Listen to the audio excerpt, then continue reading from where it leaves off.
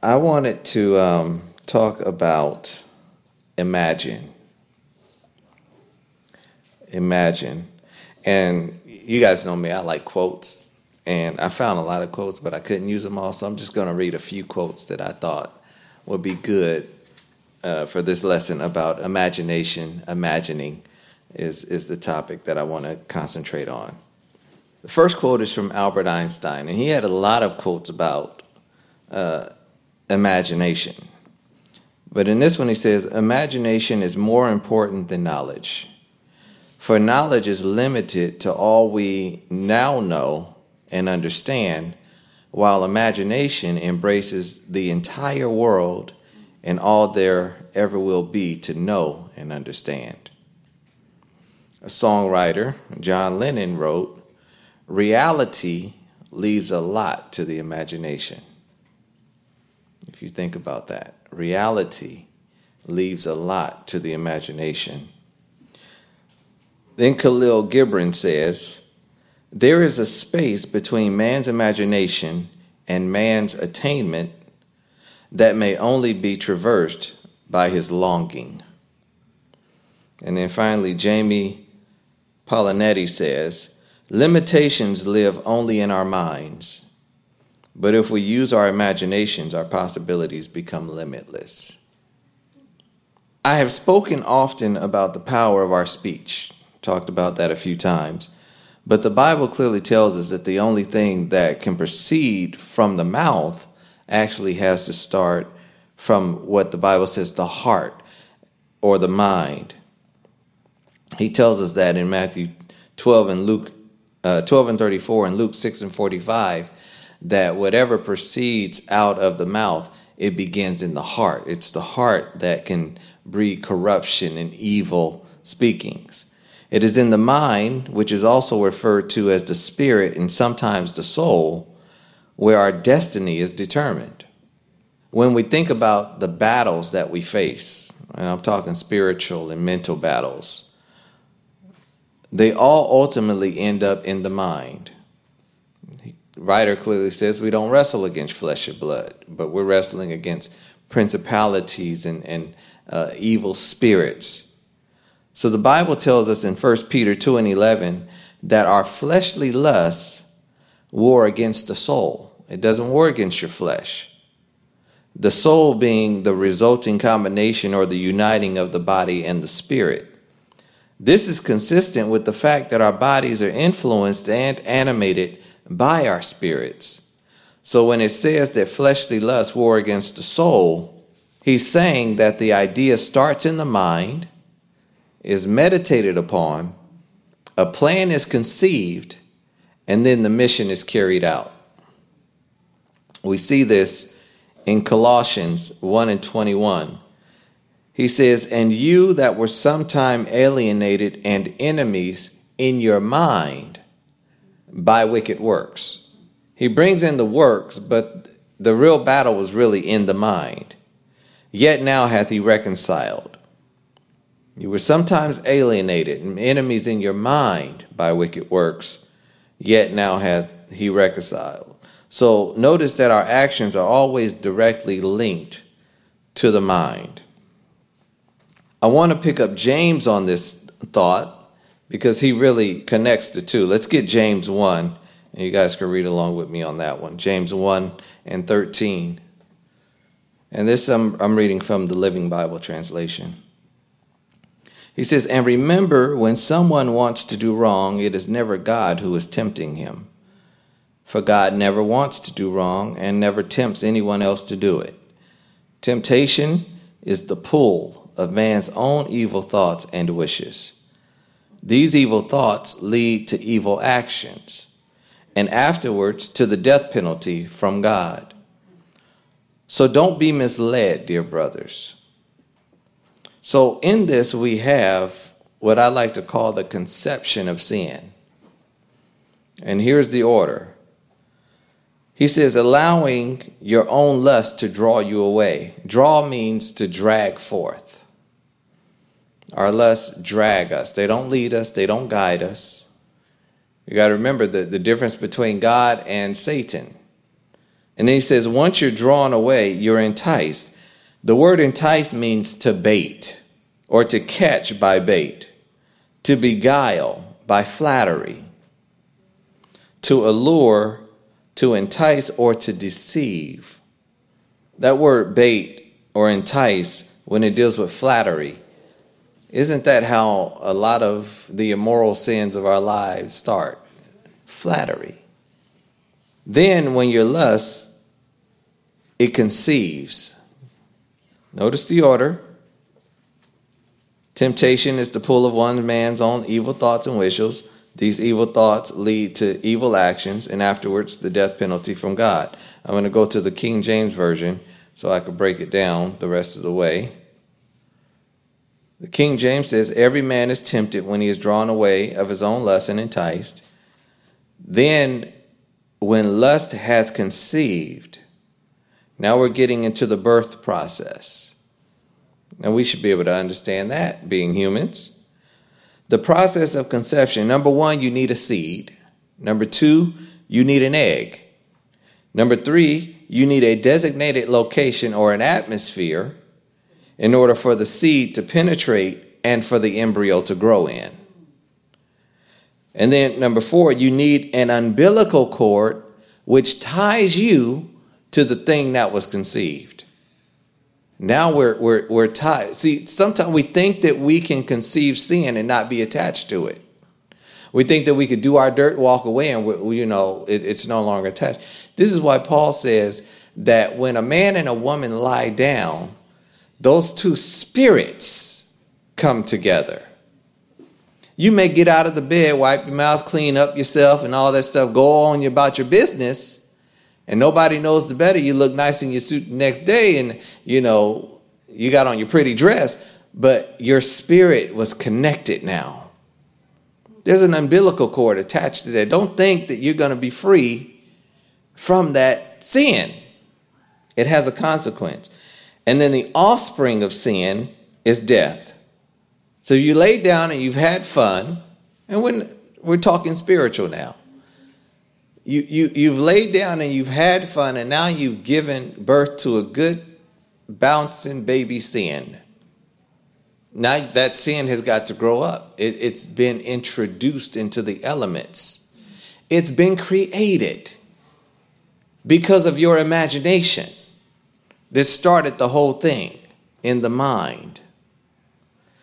That's how powerful our minds are. The things that can be created with this mind is so astounding. So this is why we feel empty, because in the end we realize we've just given birth to death. So I want to go through some definitions for the word imagine and imagination. We'll start with the dictionary. It means to form a mental image or concept. It also means to suppose or to assume. It's something that's not there, but you are supposing and assuming that it's there. The word imagination is the faculty or action of forming new ideas or images or concepts of external objects not present to the senses. It is the ability of the mind to be creative and resourceful. It is that part of the mind that imagines things. Now, when we get into the Bible, and particularly I'm dealing with the Old Testament here, and then we'll get into a couple of New Testament scriptures at the end. The word imagination, and I didn't do the plural form of it, but it's probably found more even with imaginations, but I just did the singular form, but it's found 14 times in the King James Version of the Bible. 4 times it is used, the Hebrew word that is used is yester. And then 9 times the Greek word that is used is shiriruth. The first one, yester, it means a form, figuratively conception, to frame a thing, or the thing framed. Imagination, the mind, to work. When we think of pottery, we think about that potter who puts that lump of clay on the spin wheel, and out of that little lump, he can make the most beautiful vases and plates and dishes out of it.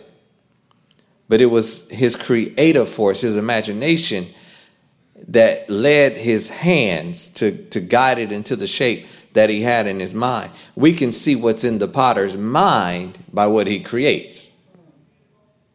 We could see what was in God's mind by what he created, because his creation is an extension of his imagination.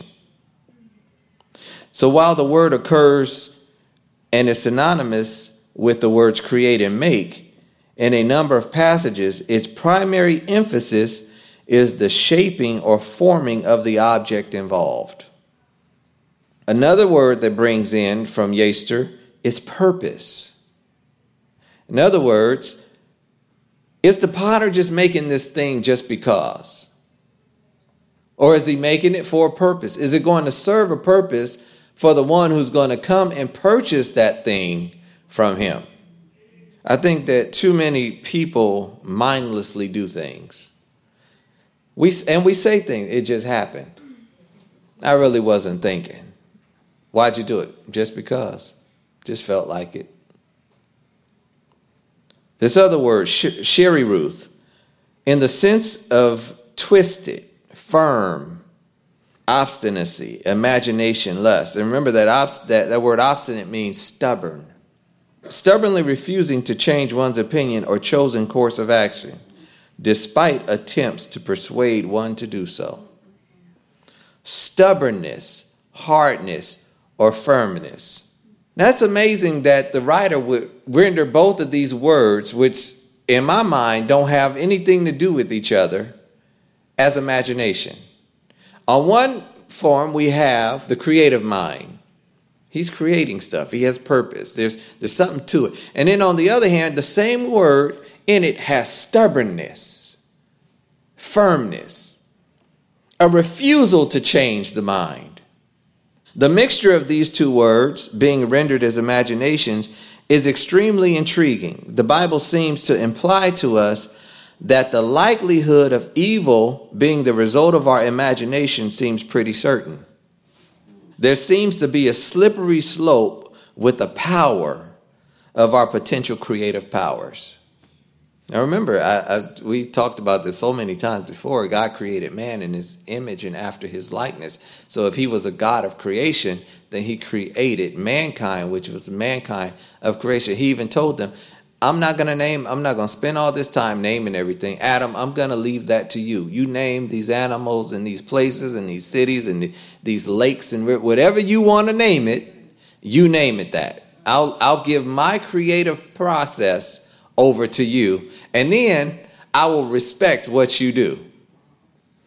We can now look at our present day and see what the power of imagination has done.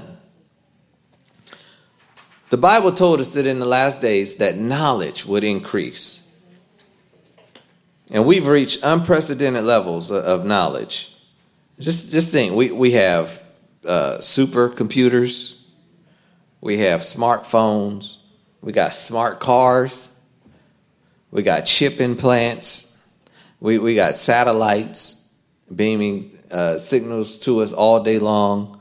We have modern medical procedures where years ago where they would cut you halfway open, now they could do a little pinhole and stick an apparatus in you and fix what's internally wrong with you, and you can barely tell that you had surgery.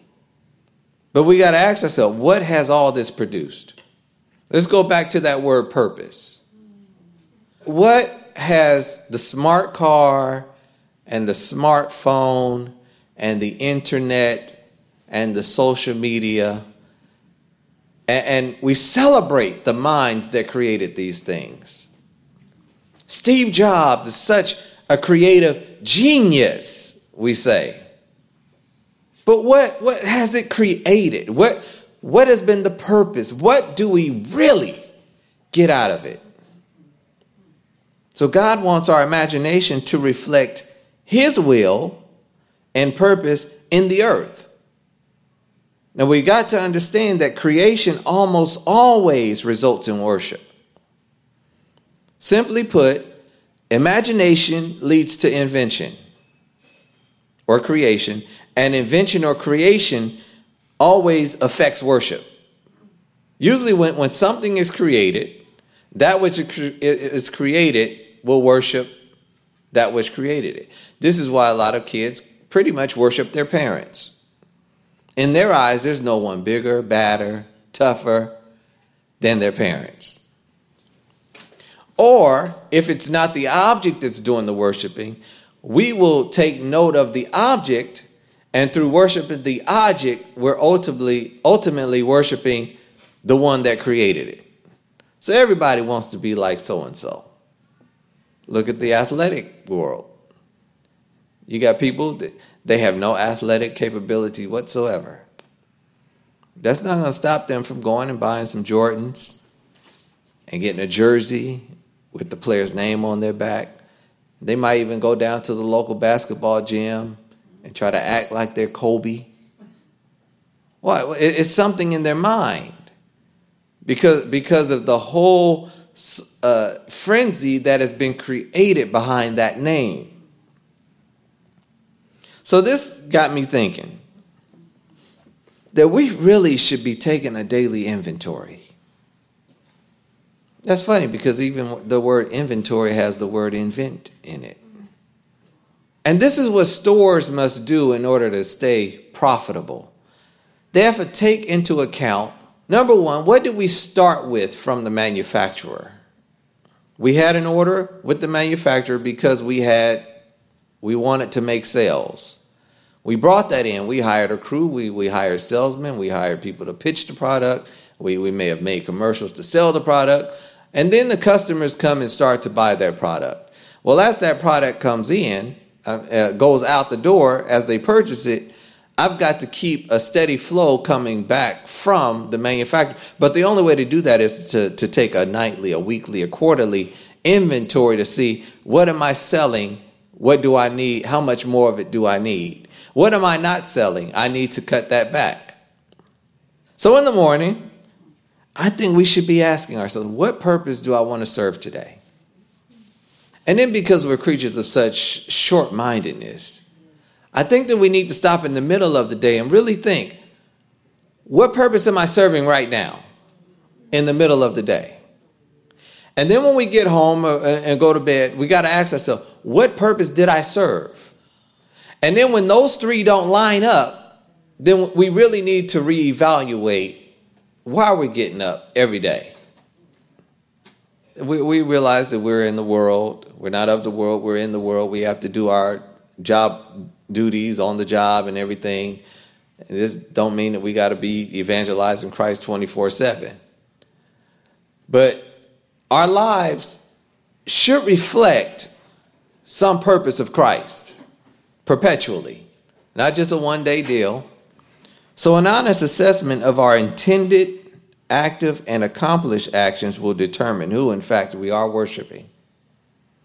If we get to the end of the day, the end of the week, the end of the month, the end of the quarter, the end of the year, and the only purpose we served was our own, our husband, our wife's purpose, our boss's purpose, our pastor's purpose, and you have not found your own purpose in God, your imagination is not right. Your product is not going to be acceptable to him. It doesn't fall in line with his purpose for creating and redeeming us. We must not stay steeped in our wicked imaginations, but we must align ourselves with his will. So we must change how we imagine. We got to go back to the initial process of what do I have in my mind, because it's what I have in my mind that's going to determine the product that's created at the end of the day. So with that, let's get Genesis 6. Now let's get into some of these Bible characters and see this in action. And I'm going to read verse 5. And first I'm going to read the complete Jewish Bible version. Adonai saw that the people on earth were very wicked, that all the imaginings of their hearts were always of evil only. The King James Version says, and God saw that the wickedness of man was great in the earth, and that every imagination of the thoughts of his heart was only evil continually. Now, I always read the King James Version along with any other version because he really put some words that we probably wouldn't have inserted in here. It almost seems a little redundant. Some of it almost doesn't seem like proper writing because he says the imagination of the thoughts of his heart. Not just the imaginations of his hearts, but his heart has thoughts and his thoughts have imaginations. See how mindless we think of things? And that those imaginations were only evil, but it was an evil that was perpetual all the time. So it's kind of hard for us to believe there wasn't a mixture of good and bad. There weren't some good inventions. They didn't come up with some good things. It was only evil. So why are our imaginations so consistently evil? Why aren't we more attracted to the positive creation? Everything that God created in the creative days of Genesis was determined by him to be good. And when he got to man, he said it was tov miod. It was very good. But within the first few chapters of the Bible, that which is created very good produces only continual evil. Now, how did this happen? It's almost as if, we'll put it in our perspective, we would not expect a Toshiba laptop to come off of the Apple line, right? We wouldn't expect Panasonic to produce, one of these smaller, less quality televisions. But this is what we produce for God after he produced us with purpose. He says, I'm going to make you gods.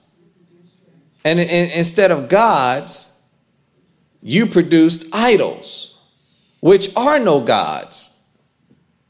You produce something that can't, you have the power to create more gods after you, but you're creating idols with no purpose. They're empty. They're shallow, which is why you're always wandering around trying to find happiness. What happened to your imagination? I mean, people have made ad campaigns off of this word, imagine. You're an advertiser. It's a key word. Just imagine. We write songs about it. Genesis 11. Here's one of the problems. Genesis 11:1-6. And the whole earth was of one language and of one speech. And it came to pass, as they journeyed from the east, that they found a plain in the land of Shinar. And they dwelt there. And they said one to another, Go to, let us make brick and burn them thoroughly. And they had brick for stone, and slime had they for mortar. And they said, Go to, let us build us a city and a tower, whose top may reach unto heaven, and let us make a name, lest we be scattered abroad upon the face of the whole earth. And the Lord came down to see the city and the tower. That's powerful in itself. He didn't just look. He came down, which the children of men builded, and the Lord said, Behold, the people is one, and they have all one language, and this they begin to do. And now nothing will be restrained from them which they have imagined to do. So we got a note here. God never inhibits divine principle. He may do other things to counter some stuff, but he will never interfere with his own principle. And the principle that is at work right here is that what was in him, he had put in them. He was not going to stop their creative process because it didn't line up with his. What he did was put consequence to it and then make them deal with the consequence of what they did. Well, you would think Isn't this a good thing? We got people, they flock to one place. Isn't it good that we should build it up, make it nice, put some Starbucks around and, build a grocery store, let everybody come and, have an office building for everybody to come to work? That was all fine. But notice what they said. They said, let us make us a name. What was the purpose of the imagination? What was the imagination of the thought? The imagination of their thought was good, but the imagination of their thought was wrong. The purpose of it was that I want to be recognized. It was the spirit of Satan. Yeah. Me, myself, and I. That's all I got in the end. And that is all you'll have in the end. But if you want God, if you want the Savior, Yeshua, in the end, then it can't be about you at all. And this is where ministry's gone wrong today, because it's all about me. When is it my season? When is it my turn? When is it going to be my turn to the wealth of the wicked is stored up for me, and I want to go down to the car dealership and get my new car, and I want to go to the real estate agent and I want to get my mansion because, I'm his chosen. Me. And then after 10 years of me, concentrate on me, then you say, oh, the Lord blessed me. Really? So they wanted to make themselves a name. He allows us to operate in the creative power we inherited from him, but there are consequences to that creative freedom. Ephesians 3. And this one I'm going to read from the NIV. This one blows my mind. Now to him who is able to do immeasurably more than all we ask or imagine, according to his power that is at work within us. To him be glory in the church and in Christ Jesus throughout all generations, forever and ever. Amen. Now, I want to pick up something here because, as we've been known to do, we tend to stick a little word in here. Let me get the King James Version for that real quick. That version says, now unto him that is able to do exceeding abundantly above all that we ask or think according to the power that worketh in us. Now, the word that we have stuck in there, and we'll quote it in there, now unto him he's willing to do exceedingly abundantly above all that we could ask or think. That little word could. We stuck in there. Paul is not addressing what you could ask or think about. He's talking about what you actually ask or think about. See the difference? This is not the possibility of imagining something. He's telling us that you don't ask or you don't even imagine these things. It's not about what you could imagine. He's talking about God's ability. Now, if you go a few verses above this, he's praying to them that they would understand the depth, the height, the breadth, how deep, how wide. And then he says, as God's children should. And then he follows up with saying, you don't even ask him or think that you can understand his love. He talks about the power of God. He's willing and able to do exceeding not just what you want, but above all you want.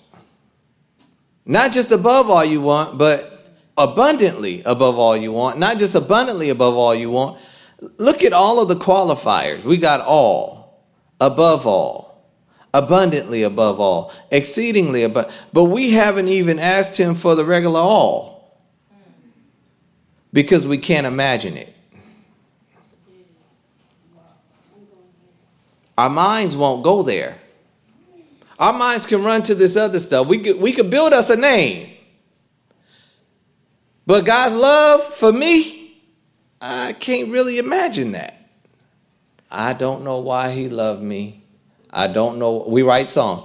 I don't know why he cared, but I'm glad he did. The Bible told you. He is love.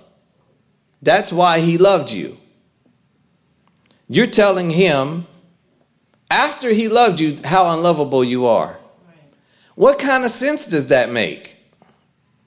And then you take that wicked imagination that refuses to imagine God's love for you, and then you apply it to, I'm not worthy of God's love, but I'm worthy to abuse myself with his creation.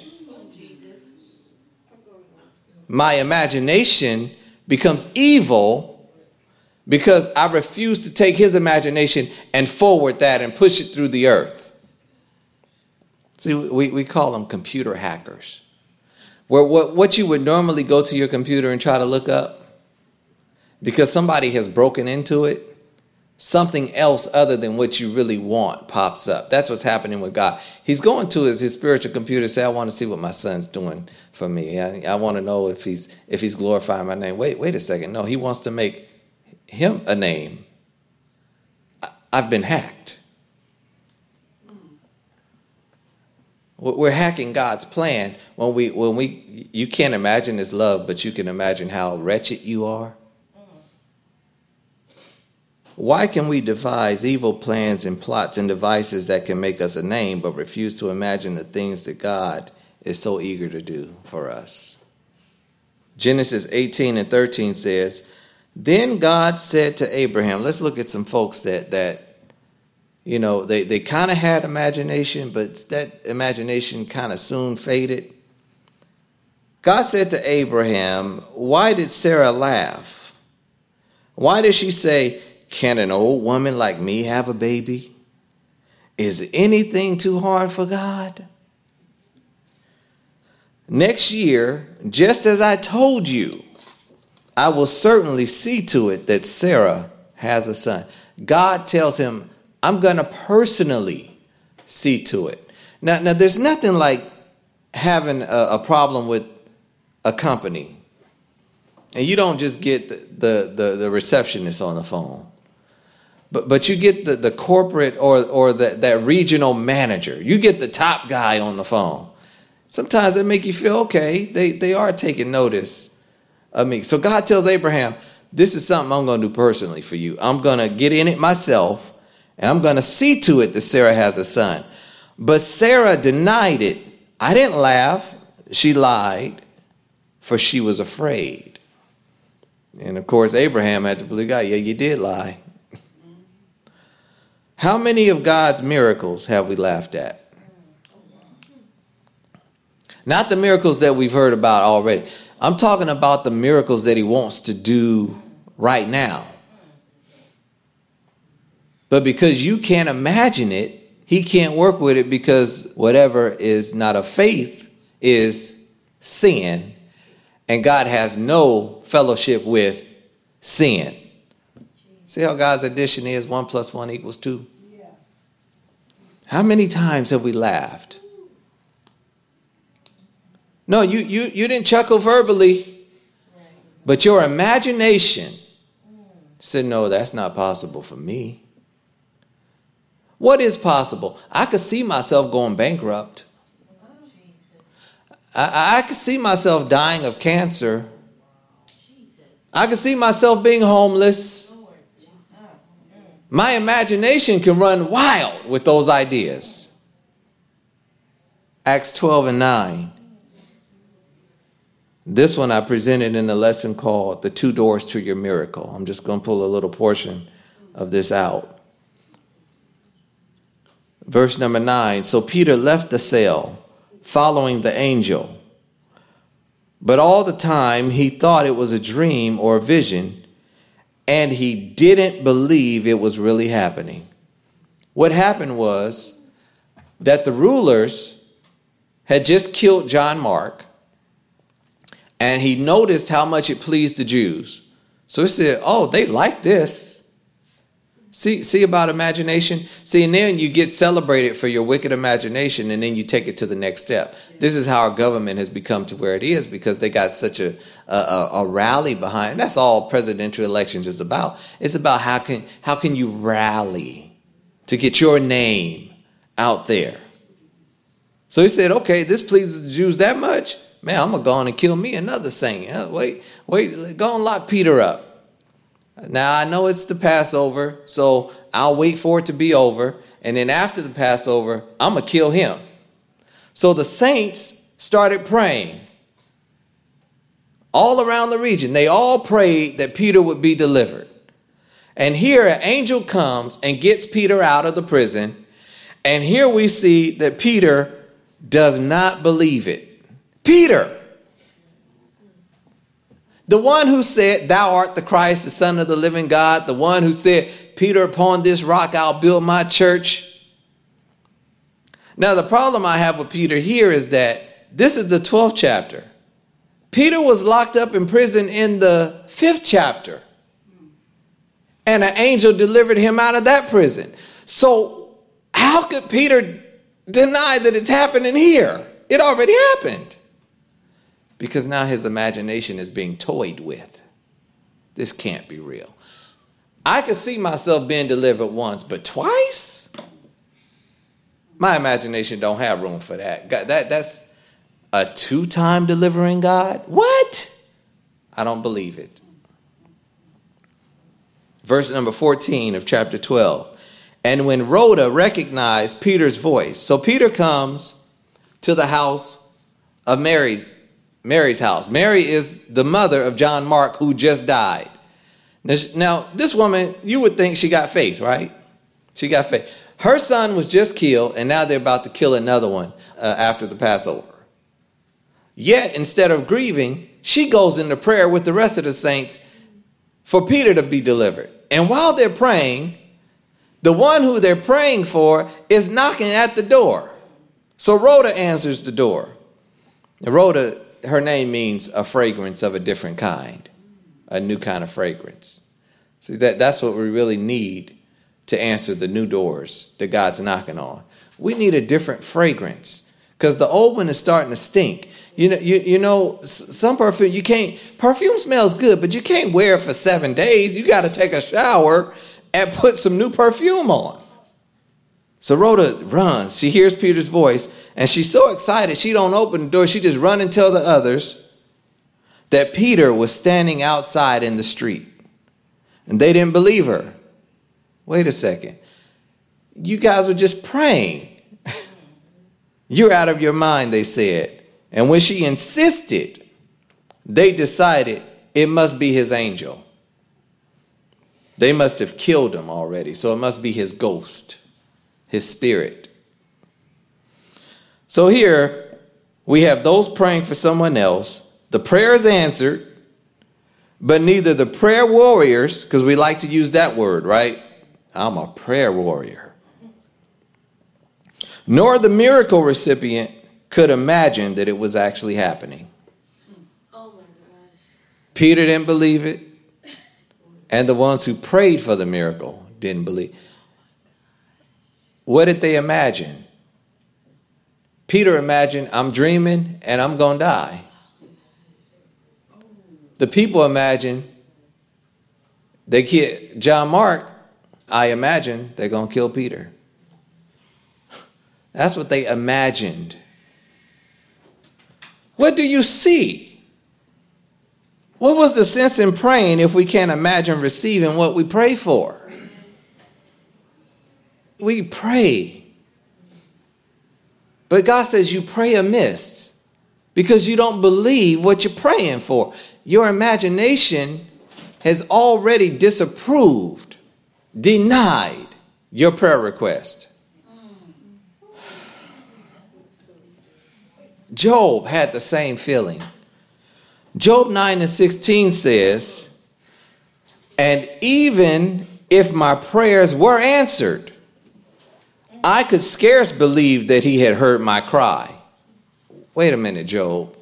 You're saying that if you prayed to God and cried out to him, and he turned around and answered you, you're telling me that you don't believe that he answered you because you cried. My situation is so bad that there's no way I can imagine that God has good intentions for me. Job says, even if God answered my prayer, I could hardly believe he did it because he heard my cry.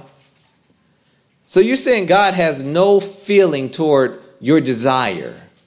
That's what you imagine? God has no concern for what you want? You're treating God like this is not a relationship. And then it goes, how do we see God? And as Natalie said this morning, we have to see even his warnings and his judgments as love. We can't see him just as anger, but we have to see them as love. Because right now, after Jesus got up from the grave, he went to the heaven and he sprinkled the blood on the mercy seat.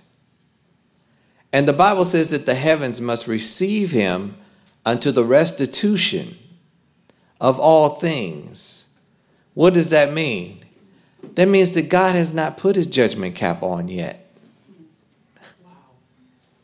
He's still pouring blood on the mercy seat for you, for me.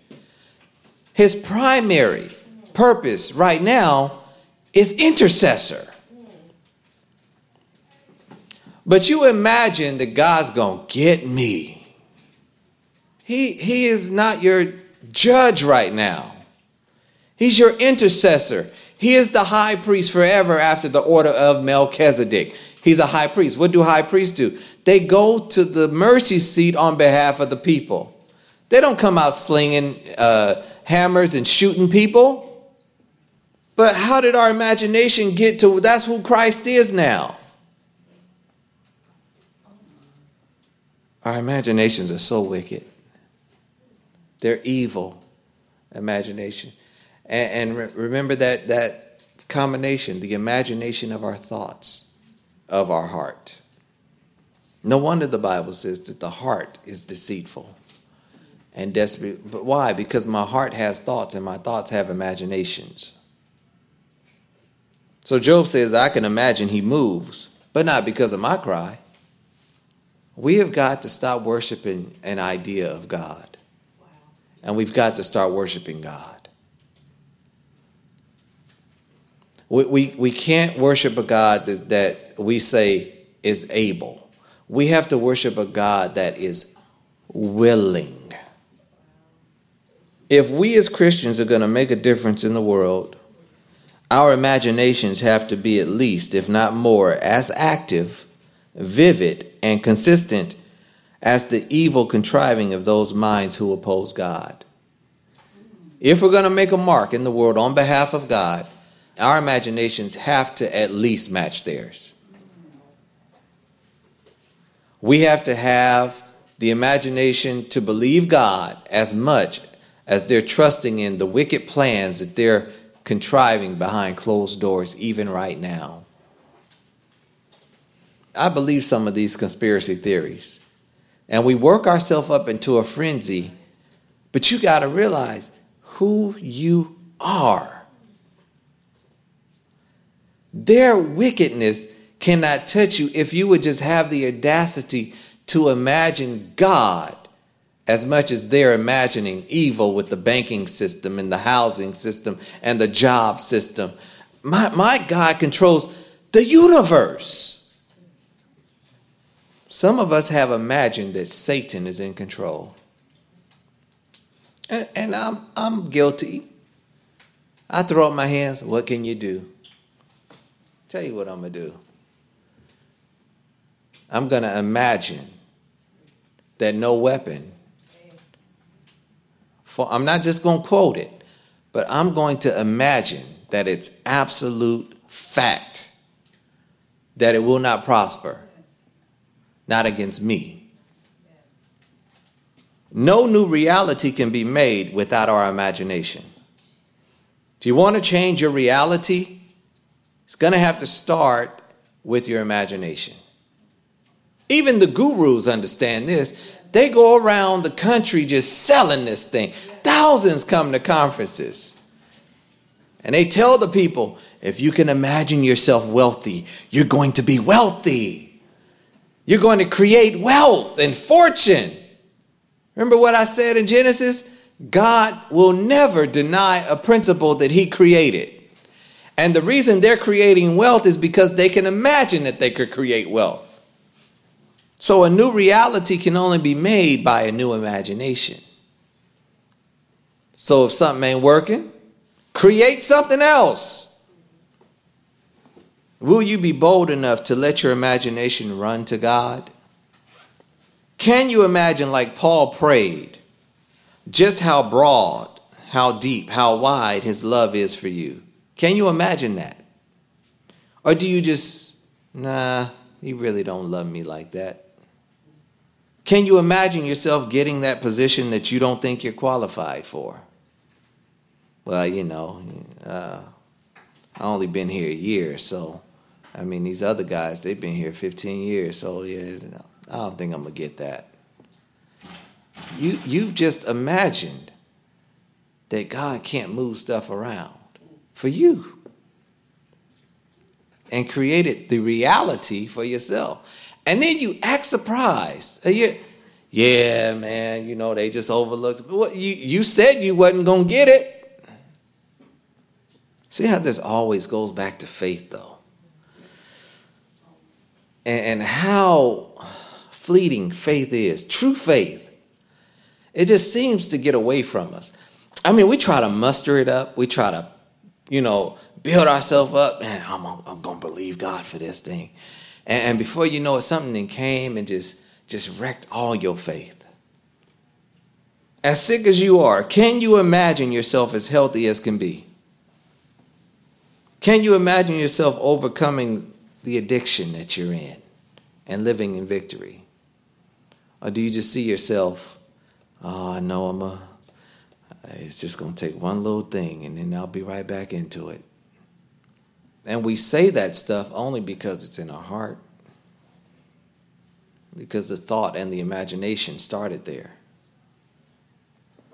Can you imagine yourself actually spending eternity with God? Or you just like to sing the heaven songs? They sound good, but this whole, rapture thing and the twinkling of an eye and the last trump, changing flesh before I can blink. Am I the only one that may have been, my faith been challenged on some of this stuff? You mean really? God. It's been, we try to calculate numbers. It's 2016 now, 4,000 years from Adam to Christ, and it's been over. Maybe it's not going to happen. Don't let the devil take away your imagination.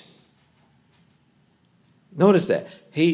Unto them that look for him shall he appear the second time. That means for those that stopped looking, stopped imagining, I don't know. You think about your past, the things that you've done. Some of us don't have to look very far. Some of us could look to a few hours ago, a couple of days ago, last week. Do I see myself in heaven with God considering my past? Do I really believe that he forgave my sin? If I can imagine that he forgave my sin, then how come I can't forgive my own sin?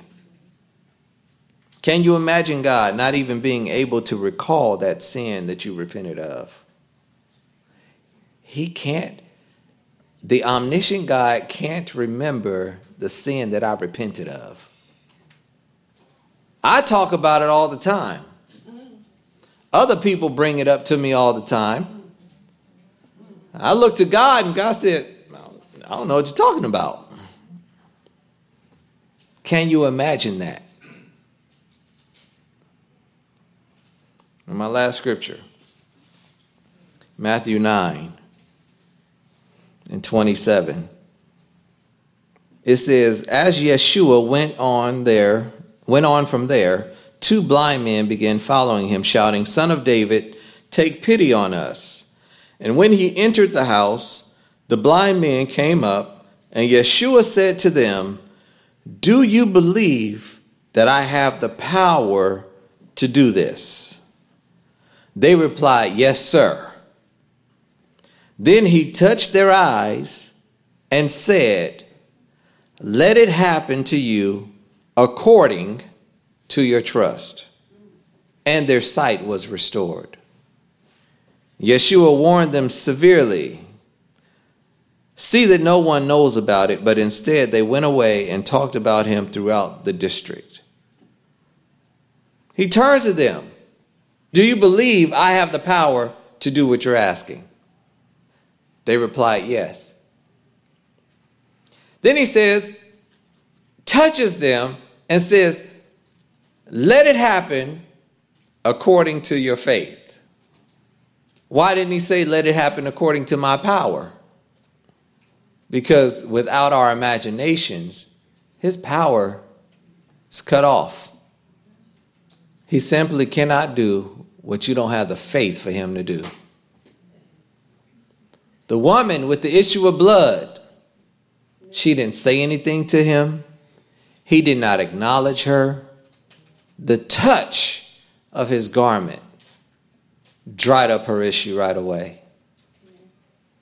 And then the Bible says he perceived that virtue left his body, because she imagined, I don't need to talk to him. I just, all I need is to touch. Now, I believe, and this is me, Andre chapter 2, verse number 8, that if the Bible, the scripture would have said, and she said, "If I could just look at him, I'll be made whole," I believe she would have been made whole. I believe that if she said, "If I could just, talk to him and hear his voice, I'll be made whole," she would have been made whole. Because I believe that her situation was like this situation, that it happened according to how she imagined it could happen. So I ask you again, what can you imagine God doing? What can you imagine your situation turning into? Do you imagine it getting worse or better? Do you imagine healing or more demise? Do you imagine yourself progressing or just being stooped in depression? Because God is standing there saying, I can do exceeding abundantly above all that you actually ask and that you actually think. But since you're not actually asking, and since you're not actually thinking, that all, that above all, that abundantly above all, and that exceeding, all that goes in the ocean. Because you never asked or thought that it could happen. This messed my mind up. Because this lesson was really birthed out of, that's all God spoke to me was imagine. I had no idea that there was going to be two words that for imagine, where one meant creativity and the other meant stubbornness, and how it tied into the evil workings of man. Because their imaginations were wicked, they devised wicked devices. But the church has to stand up and have just a tenacious imagination as the world. And as they keep unleashing their creations, the songs they create, the TV shows they create, the movies they create, we've got to create things on behalf of God to counter that. We can't give up our creation and say, they got more money than we got, and, they got more resources. They got a bigger audience. See, God's addition and multiplication don't even work like the world. See, he tells us, if we can imagine this, right? One shall put 1,000 to flight, but two people can put 10,000. But we don't imagine that. We just stick with the worldly math and say, you know what, I could cast out one demon. Well, the Bible tells us that the apostles turned the world, not the city, not the county, not the district, not the state.